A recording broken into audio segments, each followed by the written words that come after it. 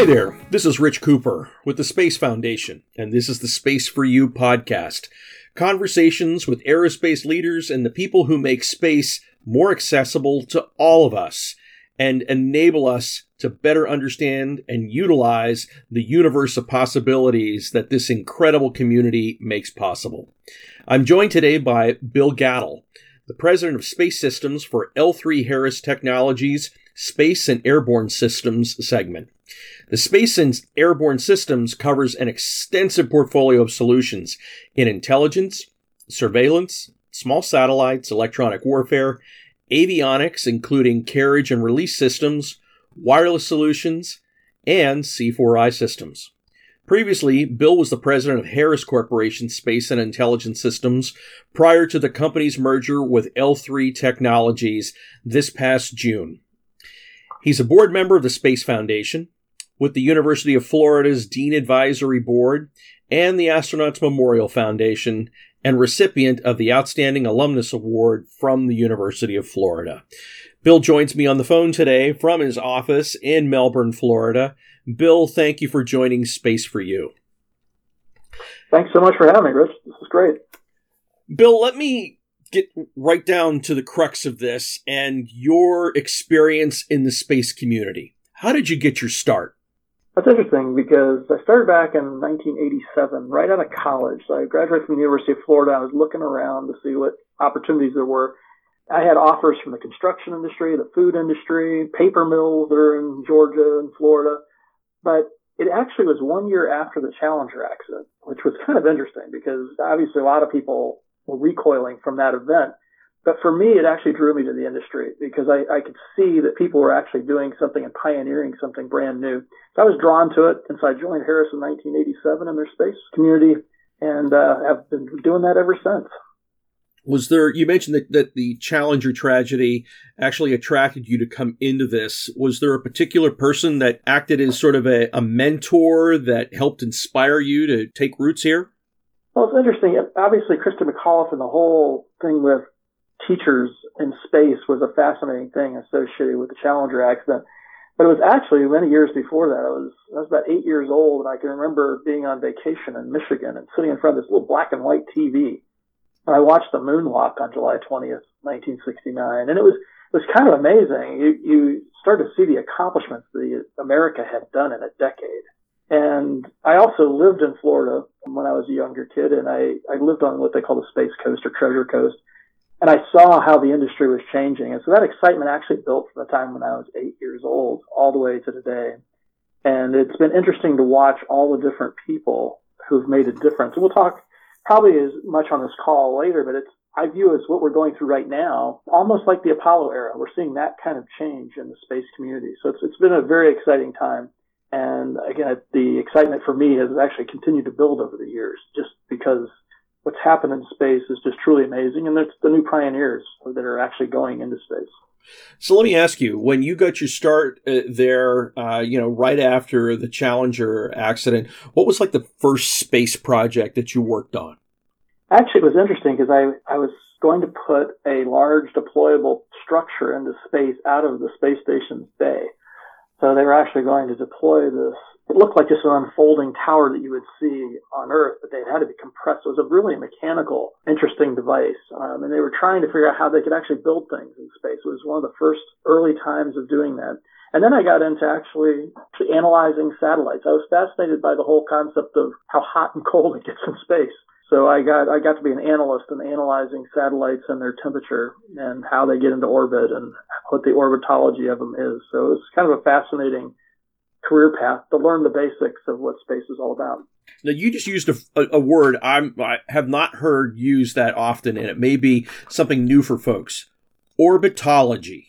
What is orbitology? Well, it's interesting because people think, things just launch into space and they could be in any rotation around the Earth. But there's actually multiple tiers. Sometimes you'll hear it called low Earth orbit, which is it flies a few hundred miles above the Earth, and it basically goes around the Earth about every 90 to 120 minutes. And so that's an orbit. And orbitology is basically like the study of what orbit is best. On the opposite end of the extreme is what they call the geostationary orbit, which is where a satellite basically orbits over a single position. It takes it 24 hours to go around. and it basically hovers over one point on the Earth. And there's different benefits depending on what you want to do with the satellite, which again is a big topic today in the media, about what orbits should you be using and which ones are the most beneficial for different missions. And so for me, it was very early on, I got a very strong feel for what orbits work for what kind of satellites. It was a powerful part of my career in growing a mission understanding of what happens in space. So would you call yourself an orbitologist? I was at one time, but I've been promoted into management, so I've kind of lost some of those brain cells. But I certainly know about what orbits can do what, but don't ask me to do the equations anymore. That's okay. I'm not even in that ballpark, so you don't have to worry about me checking your math. Trust me on that. There you go. Now, did you have a mentor or a series of mentors that coached you in the early days? And I'm curious if you could tell us a little bit about that mentor or those mentors, and what was the best piece of advice they gave you in the early portion of your career? But, it's interesting because all of us who've made it in our career, if you will, or made it this far in our career, recognize that there's many people that touch our lives and many people that make our career a success. And so over the years, obviously, there's probably no one single mentor that we all can look at, but there's been multiple ones. I would say that a mentor, or whether it's coming from a peer or whether it's even coming from one of the employees that work from you, information like that and information that gives you advice and wisdom is just super valuable in your life and your career. But there's a couple areas to answer your question more directly. I remember when I was even in high school, I had a junior high coach that basically really shaped me, which was don't make excuses for the past. Move on, get over it, and use it as a stepping stone and not a tombstone. And the other part of it is I had people tell me, don't waste pain in life, learn from it. And to me, that is one of the biggest areas I've seen as we go through things. Many of us who get to these positions of a president of a company, it's not because we did everything perfect. It's because we learned from our mistakes and we learned to grow and not stop when we made a failure or we had a problem. And so that helped me a lot. The other pieces that I've seen over my years is when people offer you advancement in your career or offer you a new opportunity, like in the space community, or to do something different, don't ever turn it down. If you have champions who believe in you, it's really important for you to step into those things. I see people get uncomfortable and they don't want to take roles that look like risk. And I just encourage everybody to take risks, because taking managed risks is what it's all about. It's where opportunity lies in life. Peter Drucker said it, whenever you see successful business, someone had to make a really courageous decision to take a risk. And so for me, it's courage in your career. And the last piece, again, I tell my people all the time is know yourself.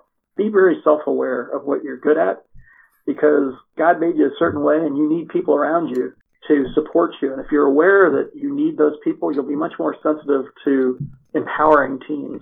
So those are sort of the big mentoring facts as I think about my career, about what people have told me. Let's move on a little bit here and talk about your role with L3Harris and what's going on.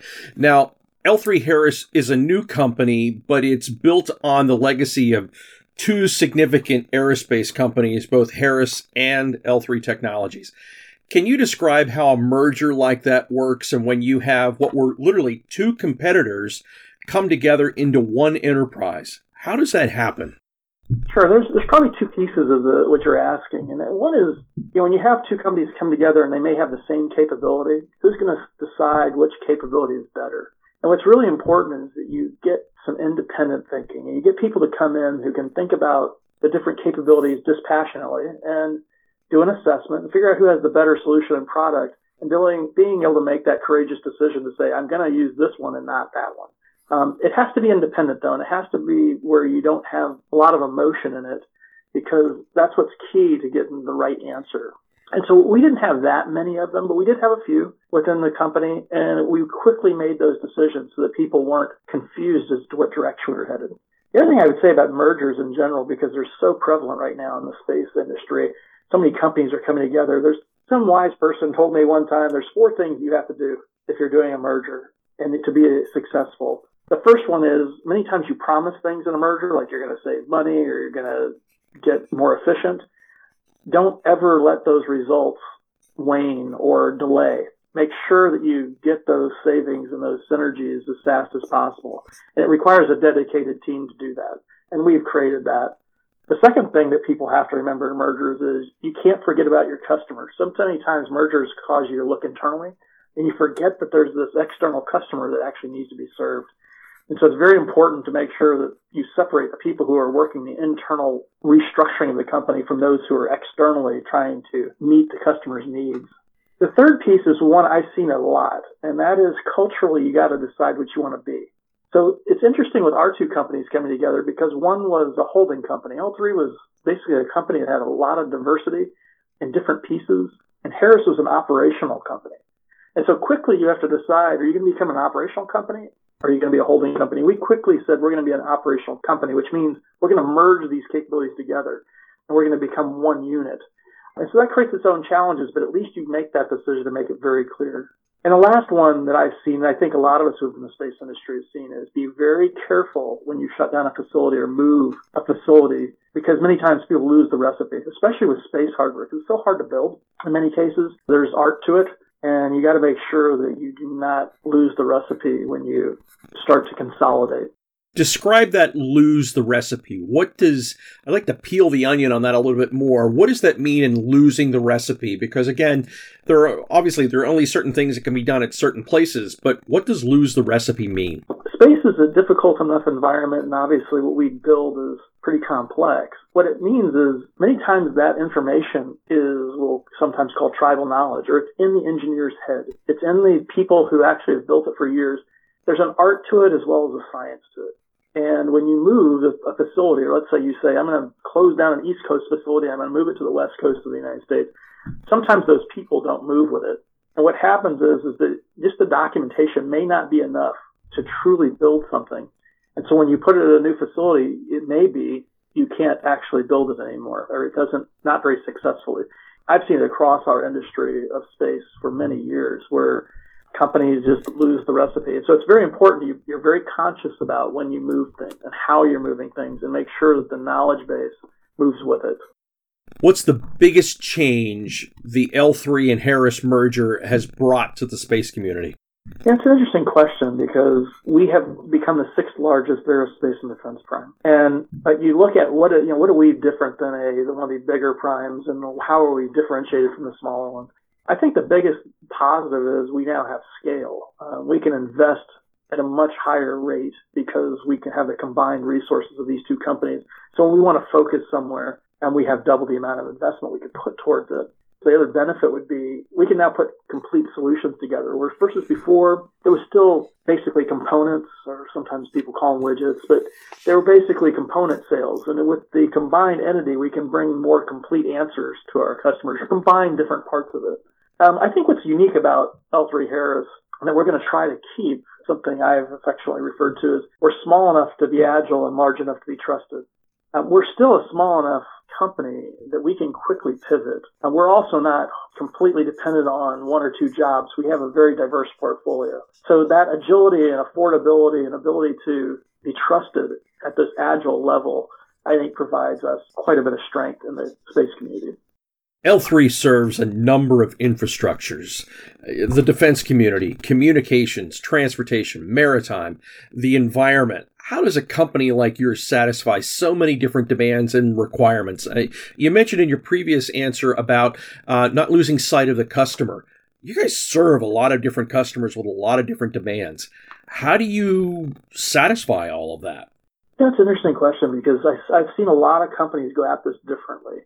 I'll give you what we've done, but it's many companies align purely to a customer, or they align purely to a mission, or they align purely to a technology. And for a company like ours, because we have such a broad range of technologies, we've taken a different approach. I call it a layered approach.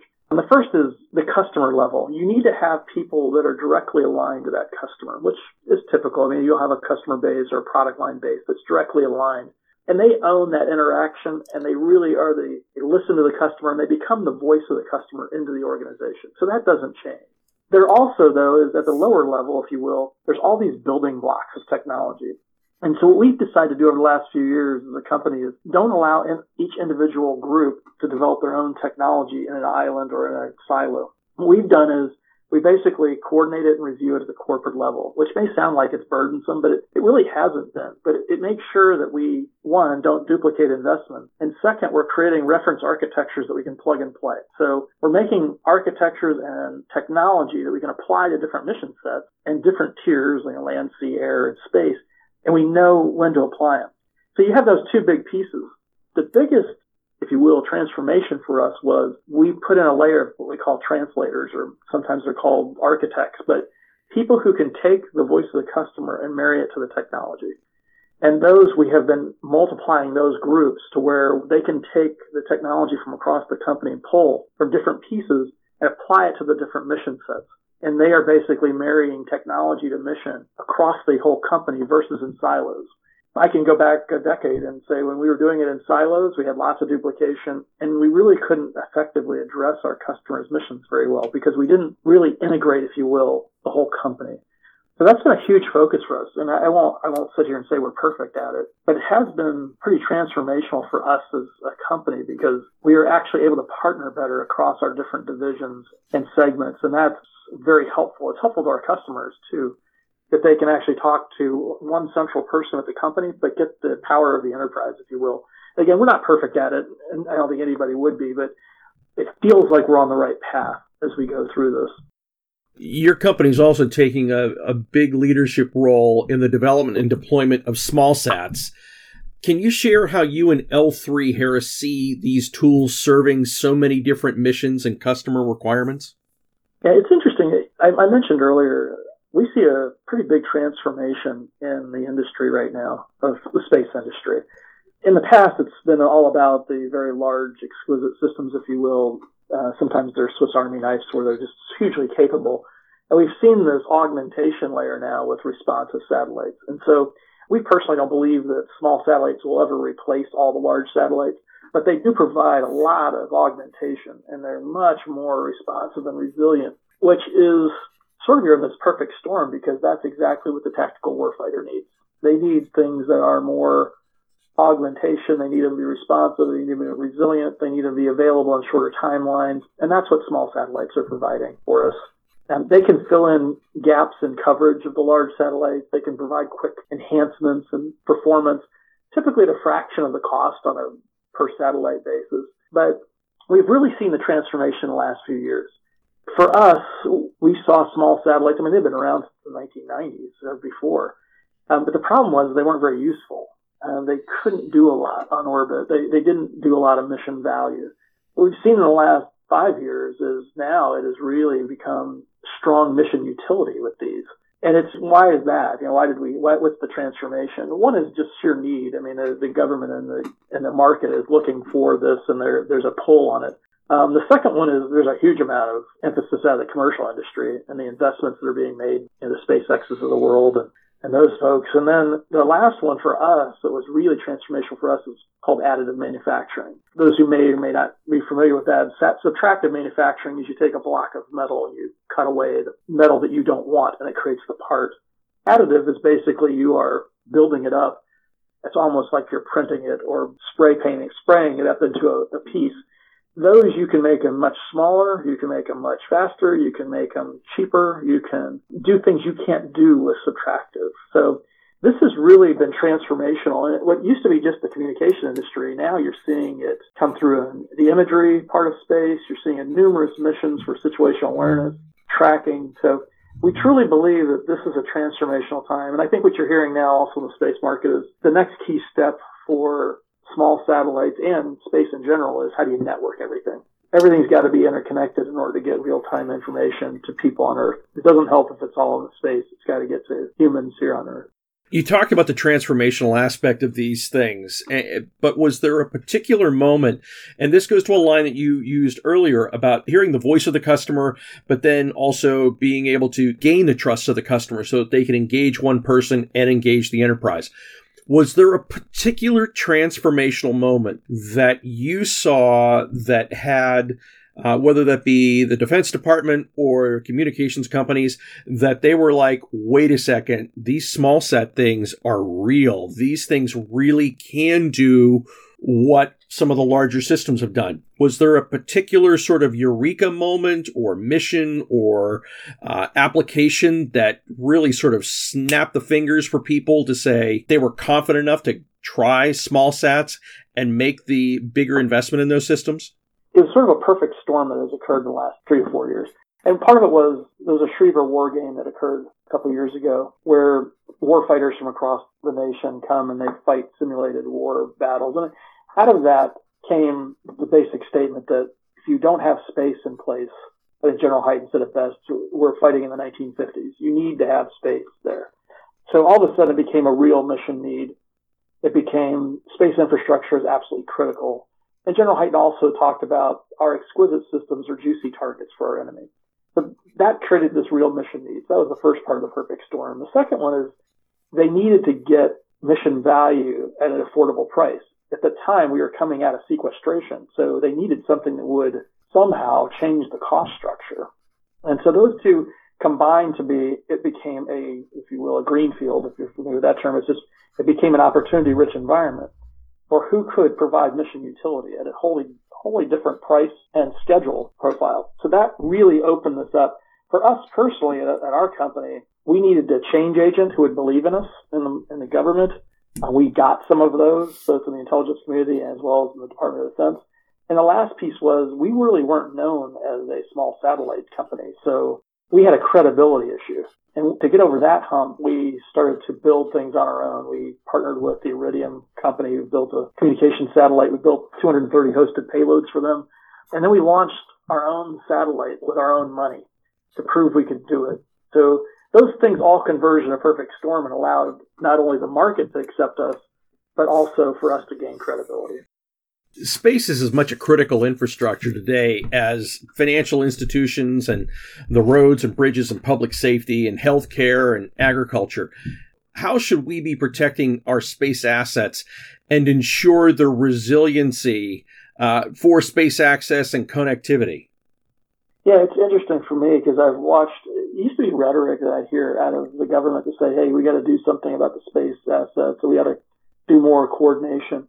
In the last couple of years, it's moved from just interesting ideas and rhetoric to almost a mandate to protect the space layer. That has fundamentally changed. It's one of the reasons why the Space Force exists.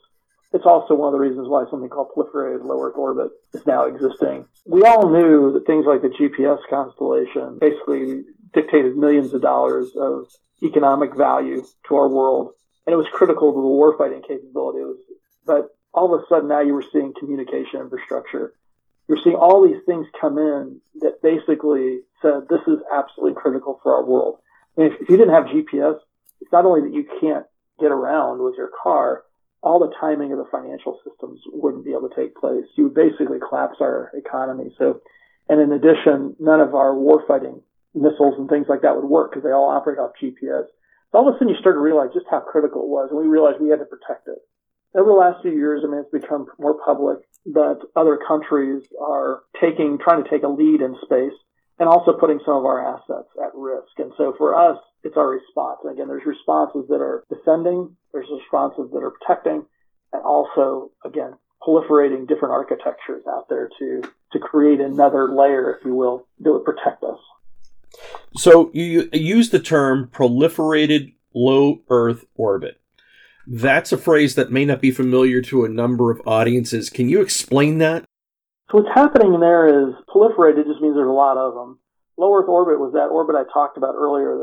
It orbits about every 90 to 120 minutes. And it's basically the government, the industry is thinking, one, it's a lot cheaper to get to that orbit. It's only a few hundred miles above the Earth. And the satellites are less expensive when you launch them there. So the idea is we could put a lot of satellites in the proliferated LEO architecture, which is a lot of them in this low Earth orbit architecture, versus putting them up at geostationary, which is 22,000 miles away. So it's a big difference between launching something into the 300 to 1,000 miles up above the Earth versus 22,000 miles above the Earth. But the big benefit of doing this is the launches are cheaper, satellites are a lot less expensive, and also because you can do this, you can launch a lot of them. And so the listeners probably have heard of the Starlink off of SpaceX. They're launching many of these small Starlink communication satellites But if they lose a few of them, they're not that worried about it. They don't sweat it because they're not that expensive, and failure is okay. That is completely different than we've had the last 5 decades in space, where everything had to work. So it's fundamentally shifting the thought process of it's to the good enough architecture versus everything has to work all the time. And it's because we have the commercial investment and things are expendable, there's a thought process that says we ought to proliferate that architecture because we can put a lot more of them up. It'll be more resilient. And quite honestly, if you have hundreds of them in that orbit, it's very difficult to jam them all. It's very difficult to attack them all just because there's so many of them. So you basically overwhelm the attack function with quantity.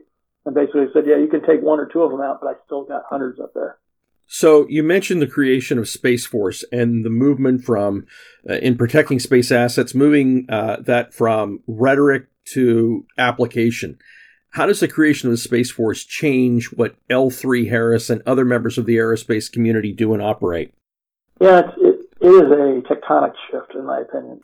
I think it was either General Raymond or General Hyten had said in the past, space used to be the land of engineers and scientists, and now it's the land of the warfighter. It's basically created several new missions for us that it's fascinating, actually, but it's a little bit scary as well because we know we have to do this to protect our globe and our national security. Now, the first one, as we already talked about, it's the whole protect and defend. You've got to protect and defend the assets we have, and fundamentally, the Space Force, that's their number one goal, is protect and defend. The second piece, though, is they're bringing in a warfighting construct. It's a whole different language. It's a whole different way of thinking if you have to be both offensive and defensive in space. And so that whole warfighting domain is changing the thinking of the space community that deals with the government. It's a tectonic shift of thought process. The other thing that Space Force is doing, it's not just another standalone force. It's got to integrate in with all the other battle spaces. And so this is very different, where you get all the different battle spaces from land and sea and air and in space all interconnected into a full integrated, full picture battle space. That is very different because in the past, the last 50 or so years, satellites basically talked to the ground in their own individual ground site. They were commanded via their own link. They didn't really talk a lot to each other. It was very revolutionary when the Iridium constellation went up, where they had all these crosslinks they could talk to each other. But networking in space is going to be absolutely required. And not just networking things in space, but having it talk to all the other tiers, like land and air and sea. That's where this is going. It will completely change what's happening. And what it's really doing to the space industry is we sit there and we always want to talk about the satellite because the satellite's the cool thing that we've always built. Now it's all about connectivity into the entire infrastructure of the world and the globe. How do you get information around? At some point, it's going to look like that those satellites are just another piece of a network. They're another node on a network. And so that part is kind of fascinating. As we watch this, I mean, this is actually what keeps me coming to work every day is speed at which this is changing. And the Space Force is right in the middle of it. General Raymond and his team are going to be right in the middle of this transformation about how we think and where we're headed. None of what you or L3 Harris does comes easy. And in fact, it's a lot more than rocket science. I mean, you made the point in your last response there. Space has moved from the scientists and engineers over to the warfighters and a lot of other disciplines there. That all comes down to people and having really, really smart people. What is L3 Harris looking for in its prospective hires and talent pool? And I guess I just agree with your question for a second because this is all about the people. I mean, the people make this place work. I mean, it's easy for me to talk about these things in the business that I run, but the reality is it's all about the people in our businesses. And it's not just mine, it's across the space industry. These are people doing powerful, innovative things that are just amazing, quite honestly. It's stunning every day to work with some of these folks who just are transforming what we see. But what we look for fundamentally right now is we need people who are constant learners and are teachable. I think most of us know that the jobs that exist today probably won't be the same as the jobs that exist 10 years from now. And so we're seeing this dramatic change. So what it's really all about is we look for people who are agile, who are willing to learn, and can be innovative. They need the traditional engineering skills, but what's happening right now with machine learning and with different artificial intelligence is some of the things that engineers have traditionally done on a regular basis, they aren't going to have to do anymore. The machine will do it. But what the difference is you have to have people who can actually shape the future and think about a mission and work with their customers to perform these missions faster and more affordably and more innovatively, which just means they're going to have to be teachable and flexible and good listeners. I know that sounds strange probably, because most people say, oh, yeah, they got to have really strong technical depth, but some of the softer skills are becoming more and more important because the basic skills of engineering are known, but the world is such a rapidly changing place. The value comes from that agility and that innovation and that ability to learn quickly. So with that as sort of as a preamble, let me ask this. What's the most undervalued skill that you want your new employees to have, and the skill that you'd like to see your current colleagues get even better at? Yeah, it's interesting as you say that question. Probably three things. I'll try to get them out quickly, but the first is communication. It's amazing how many smart engineers and smart people can't get their idea out. Learning how to speak in analogies and stories and translating your thoughts is a huge deal right now. Because everything is new and it's innovative and the industry is changing so fast, people are having trouble grasping everything that's happening. So the ability to communicate and frame things in a way that people can digest the information that's coming at them is absolutely key. The second piece is many of our technical folks were not trained in any business skills. Like they didn't learn about cash flow and they didn't learn about things that you would normally learn with a business administration degree. That's becoming more and more important because of the affordability aspect. It's driving that the engineers have to understand not just a cool idea, but can that cool idea be implemented in a much more cost-effective way? And the third piece to me is we're asking people to be able to not just say what they're doing, but why it matters. Sort of the bigger picture. Because you're sitting there and you can tell me all about the details of the widget, but if you can't tell me why it makes a difference and why it matters to our world, it's not as valuable. And so those three things those were undervalued skills for the last few decades. But now they've become at the forefront. Because of the speed of innovation, you have to be able to communicate those things differently. You have to understand things a little differently than you used to. With those three things in mind, if you could speak to school teachers of the world today, what would you tell them to help prepare for the unfolding space economy and what you and L3 Harris and other companies are looking for? It's really kind of along the way I just said. It's one of the things that we really want people to do is sort of learn how to learn, if you will. We want them to be lifelong learners. There's no such thing as you come out of school and you just are going to be applying only what you did in school. It's really about teaching people how to learn and get information. You think about what we have today that we didn't have 15 years ago, like the World Wide Web and all those things. The world is changing so fast. You need to be able to ingest information quickly and figure out how you learn, what your learning style is. And because the job you have today most likely won't be the job you have tomorrow. It will be migrated. It'll be different. The second thing that I always think about for teachers is sometimes kids don't necessarily enjoy school. It's trying to create the love of learning and the wonder of creating. Those to me are huge. You know, it used to be that we'd have a wonderment about space, or we just love the aspect of learning about it. Sometimes we get so wrapped up in the mechanics of what we're learning, we don't see the wonder of what we're creating and what we're doing. And with the world changing so fast, I think it's just, we've got to create that wonder in students again. And many times it's bringing, and I know the Space Foundation and others do this, create these scenarios, if you will, of what's interesting and what difference things can make. It's not just about learning a math problem. It's about what difference it can make in our world. I think some of the things the Space Foundation has done to link those two is very powerful. And teachers actually can leverage some of these tools to make sure that people understand that the world is big and it has a lot of opportunity for us to learn and apply our brain power to. You know, it's interesting. As I think about your question, the world is like a big word problem. You know, none of us liked word problems probably when we were going through school. No, we did not. but that's what this is. It's like all these word problems are out there to learn how to creatively go after it. And so many of us, certainly in engineering, I went through engineering school. I was like, what's the right answer? How do I get to the right answer at the bottom? And so many things today, there's not necessarily a right answer. It's more of how do I innovatively shape what's going to happen in the future? Machines are going to continue to grow in their ability to do common engineering tasks and common tasks. I know when I'm on the University of Florida Dean's Advisory Board as well, and they're looking at how does engineering college actually change over the next few years as machines do a lot of the basic tasks. And it really comes down to this. How do you instill the learning? How do you make sure that people are looking at the bigger picture? Make sure they understand why, not just the what. So you talked about that's if you could talk to the teachers, understanding the how as well as the what there. Now, if you had a chance to speak to the students of the world, based upon what you just shared that you want the teachers to do, what guidance would you give those students so that they are ready for day one of joining a team like yours in the space economy? You know, what's really interesting is I'll use myself as an example of what not to do.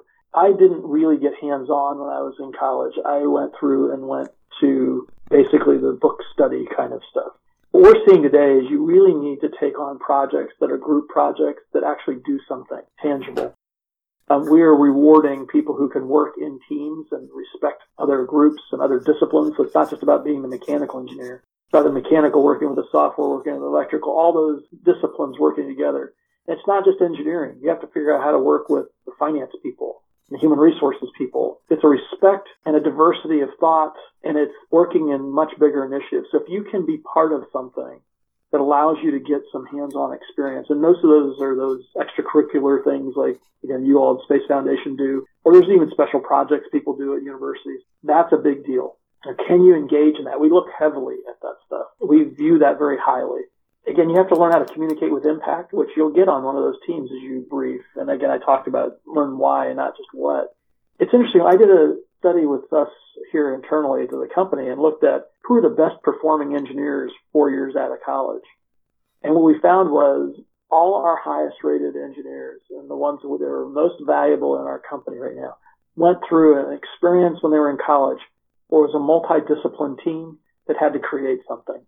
Whether it was one of those dune buggies you created or a boat, those people rose to the top because they knew how to integrate together and they knew how to work together as a team and produce something greater than themselves by combining the efforts of a whole group. There's a lot going on in the world today right now with the coronavirus pandemic and all the challenge that that's creating. I'm curious to get your thoughts on how you think this challenge that every country, every continent, every community is dealing with. How do you think Corona is going to change the space community? You know, it's an interesting comment because I think there's two reactions I'm seeing in the community right now. One is people who are just flat out reactive. You know, it's like what's going to happen today, and they're staring at the news media and what's the next piece of news that's going to come out that'll shape what they have to do next. And I think there's another group that's starting to emerge that I know we're trying to push on pretty hard is what is this going to create 3 years from now? How will our world be different? How can we be opportunistic about where this is headed? And I think as you look at this, and I saw somebody on the news media the other day that said, we're going to be different the next flu season in terms of how we protect people, how we do sanitary disinfectant. All those things will be different because of what we're going through today. But I think well beyond just that, it's how is work done. I think what you're going to see in our community is obviously we have factories and factory are going to need to be there to work. I think you're going to see work being able to be moved to people's homes. I think work from home, the ability to do remote work, the ability to have teams work in groups when they're not in the same location, those will be powerful things that will change the entire workforce and how we do things. How do you actually do inspections on hardware floors without actually physically being there? And I know people are doing virtual reality already, and we are too. I just think you're going to see this massive acceleration of not having to have huge facilities that are all in the same location doing work, but that it will be more distributed and people can basically keep themselves safe, if you will, in a distributed architecture. The other piece of it is I think that this is showing us how important data analytics is and how, you know, right now I think everybody would like to know how are things spreading? What is happening here? Where are all these people and how does this work? It is a ripe environment for continuing to apply machine learning and data analytics to data sets like this. How does a disease like this spread as a pandemic? And they have some of it, and they've done some of it, but I think it's just going to take it to a new level. You know, we won't be the same. This will be a 9/11 kind of event. I think today, you know, big companies are really worried about cash and all those kind of things. But I think in general, we're going to see long-term companies who can be agile, who have really strong balance sheets will survive their way through this. And on the other side, we'll see a completely different work structure and work environment.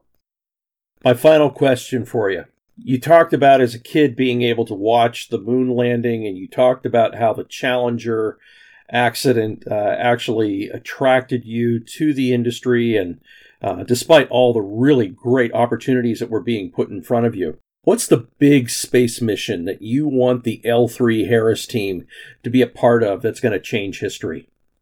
This is a transformational time. I truly believe people are going to look back to this time period that we're going through right now as just like the Apollo days. And they'll be able to pick off companies and teams and people that made a difference in this time period. And we want to be part of that, obviously, and it's where your question's coming from.